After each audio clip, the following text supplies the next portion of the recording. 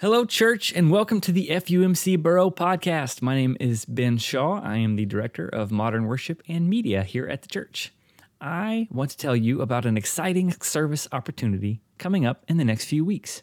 Last year, we held our first FUMC Serve Sunday, where we went out into our community in different groups to spread the love of Christ through service. It was an amazing experience, and we had plans to do it again this year, but 2020 got in the way. After much planning, our Serve Him team has come up with a way for us to go out and serve again. We are calling it 7 Days of Service. During the week of November 19th through the 26th, there will be multiple service projects each day of the week for all skill levels to get involved, as well as some DIY service projects that you could do from home. Check out our website for more information, and registrations will be available later this week. We would love for you to join us this coming Sunday at 8:30 for modern worship, 9:30 for Sunday school, and 10:30 for traditional worship. We have both virtual and in-person options for all three times. Head on over to fumcm.org for more information.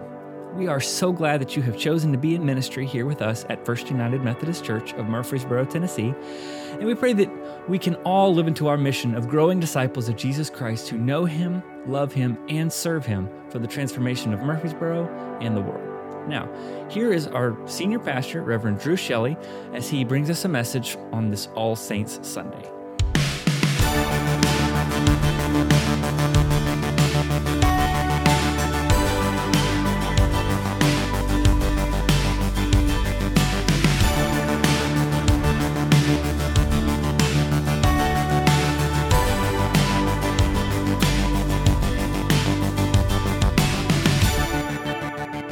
Will you pray with me before we hear our gospel lesson today? Oh God, we give you thanks for your presence with us across time and space. We're grateful that you draw us together in this very special and meaningful way on this All Saints Sunday.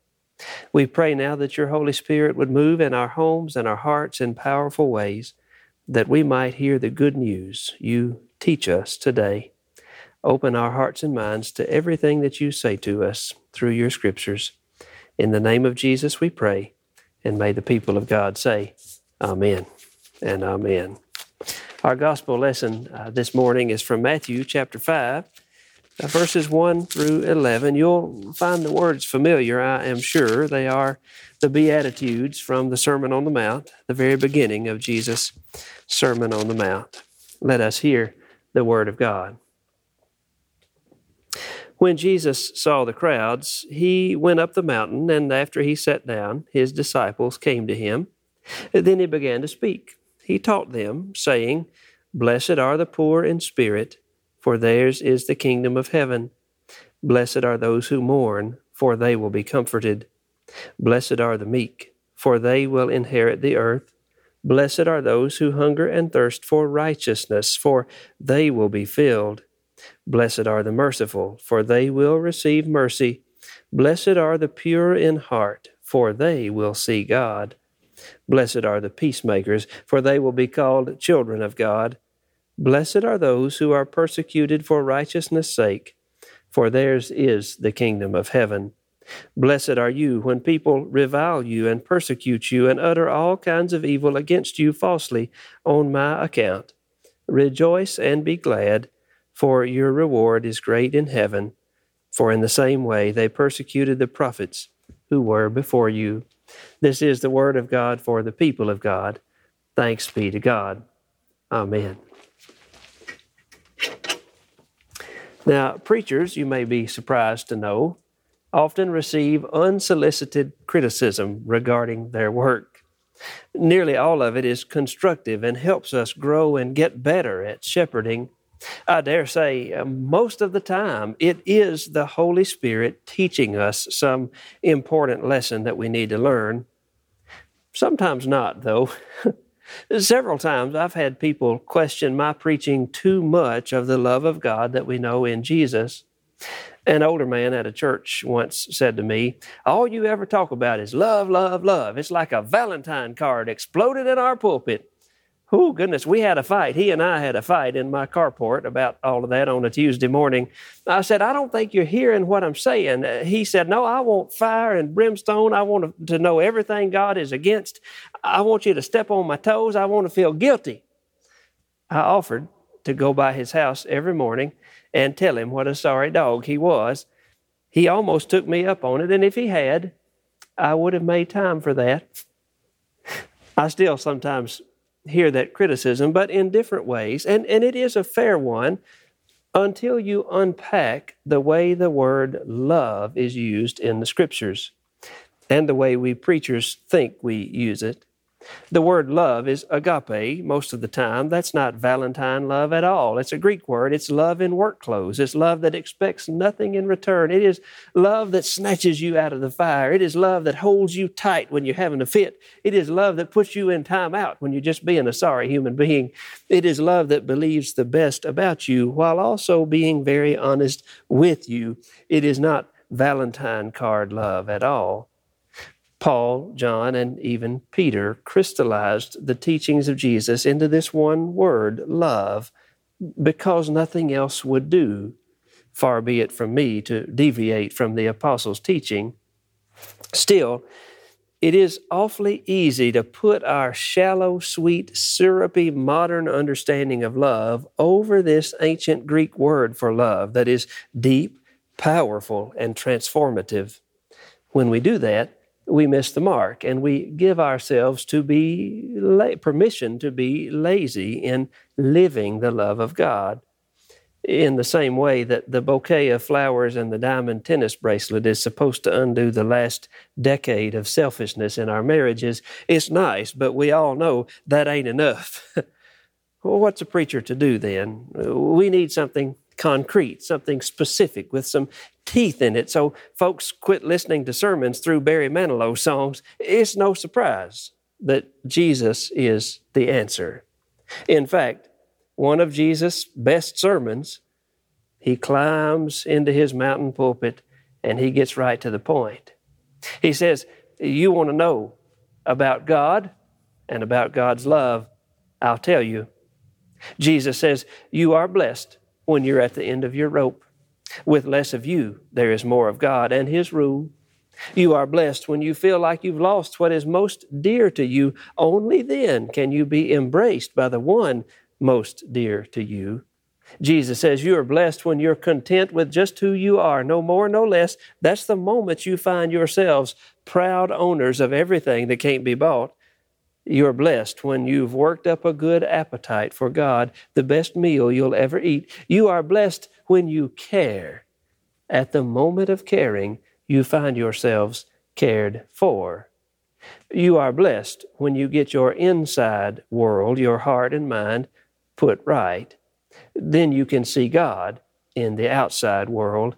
You are blessed when you can show people how to cooperate instead of compete or fight. That's when you discover who you really are and your place in God's family. You are blessed when your commitment to God provokes persecution. That persecution drives you even deeper into God's kingdom. Jesus says, not only that, count yourselves blessed every time people put you down or throw you out or speak lies about you. What it means is that the truth is too close for comfort, and they are uncomfortable. You can be glad when that happens. Give a cheer, even, for though they don't like it, I do. And all heaven applauds. And know that you are in good company. My prophets and witnesses have always gotten into this kind of trouble. That's what Jesus says. I wonder what kind of person intentionally lives into these situations that Jesus describes. Jesus describes a way of life, a way of love that flies in the face of our greatest ambitions. We just want to be comfortable, at peace, and happy. Jesus says, that isn't enough. The kingdom work that you've been given to do drives you to places you don't want to go. But you go anyway because you are learning what it means to live love. And you get hurt, you get uncomfortable, you get tired, you get mad, you get to the end of your rope, but you go anyway because that's just what you do when you are following Jesus. This is what love in the kingdom of God looks like. It looks like everybody matters to God, so everybody matters to us, even though it's messy and uncomfortable and deeply challenging. Today is All Saints Sunday. We remember those followers of Jesus who have gone before us, the blessed ones who have shown us what the love of Jesus really looks like. Sunday school teachers who labored in that second grade class for 35 years, building a foundation upon which we are still building. Choir singers whose voices rang out for 40 years to lead us in praise and prayer. Disciples of Jesus who poured their lives into ours with no idea what their work would mean to us when we finally got it. Sisters and brothers, mothers and fathers who lived the love of God with a concreteness that still challenges us today, that still inspires us today. The woman who went down to the journey home nearly every day because she said, these folks just need a smile and to know that somebody cares about them. We think of them and others like them, and we give thanks to God for them. This list from Jesus' sermon, a list we often call the Beatitudes, was a life's goal for so many, a way of life. But how often do we get the chance to tell people what they have meant to us? How many times have we stood for that friend on All Saints' Day and thought, if I had just taken a few minutes to tell him what he really meant to me, if I had just spoken the words, thank you for teaching me what it means to really follow Jesus. I've had that moment many times. I think today, especially of a man who served as church council chair for 2 years in a church where I served. He died very unexpectedly, complications from heart surgery. I've never worked with anybody quite like him, so calm, so peaceful, so funny. It could have been the bourbon he liked so much, but I don't think it was. He loved people in a gentle way, and he could hang with folks who were angrily working through their own stuff, even if it meant he got a little attacked in the process. And boy, he often did get attacked in the process. It irritated him, but he was so understanding. We went through some crises and some chaos together in that church, and he was unflappable. He was always speaking his mind with a humility and an integrity that left room for people who felt differently than he did. But he was also always still pushing us into uncomfortable and messy arenas of ministry. He always did a devotion for church council. They lasted about 90 seconds, and most would have made a seminary professor cringe. They were always from the Gospels, always something about Jesus. He'd sort of ramble through, and he'd finish up and he'd say, well, that's what Jesus did. What are we going to do? That's what Jesus did. What are we going to do? We preached his funeral from the Beatitudes, specifically verse 5. Blessed are the meek. I didn't want to use that verse because that word is so terrible. You have to spend so much time explaining what it means. Nobody wants to be called meek. It's almost an insult in our culture today, even though it is what is most needed in our culture today. So I went ahead and did it. I spent 15 minutes at his funeral trying to explain Greek, Aramaic, and Hebrew so folks would understand that what Jesus is really saying is, blessed are those who have this incredible mountain-moving strength and stamina working under the control of love in work clothes. Blessed are the meek, for they shall inherit the earth. We said, why do they get to inherit the earth? Well, it's because they're the only ones who would know what God wants us to do with it.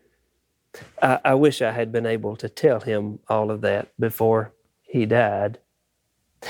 I do wonder if we preachers aren't careful enough with all this love talk. We do paint a picture of a Valentine card Jesus, which isn't really the real thing. By some miracle of grace, the real Jesus is the one you see at work in the people who challenge you, who encourage you, who inspire us to step away from our common goals of comfort, peace, and harmony to take up the call of the gospel, salvation, wholeness, healing, and flourishing for all people, all of humanity. The Beatitudes put teeth in our love talk.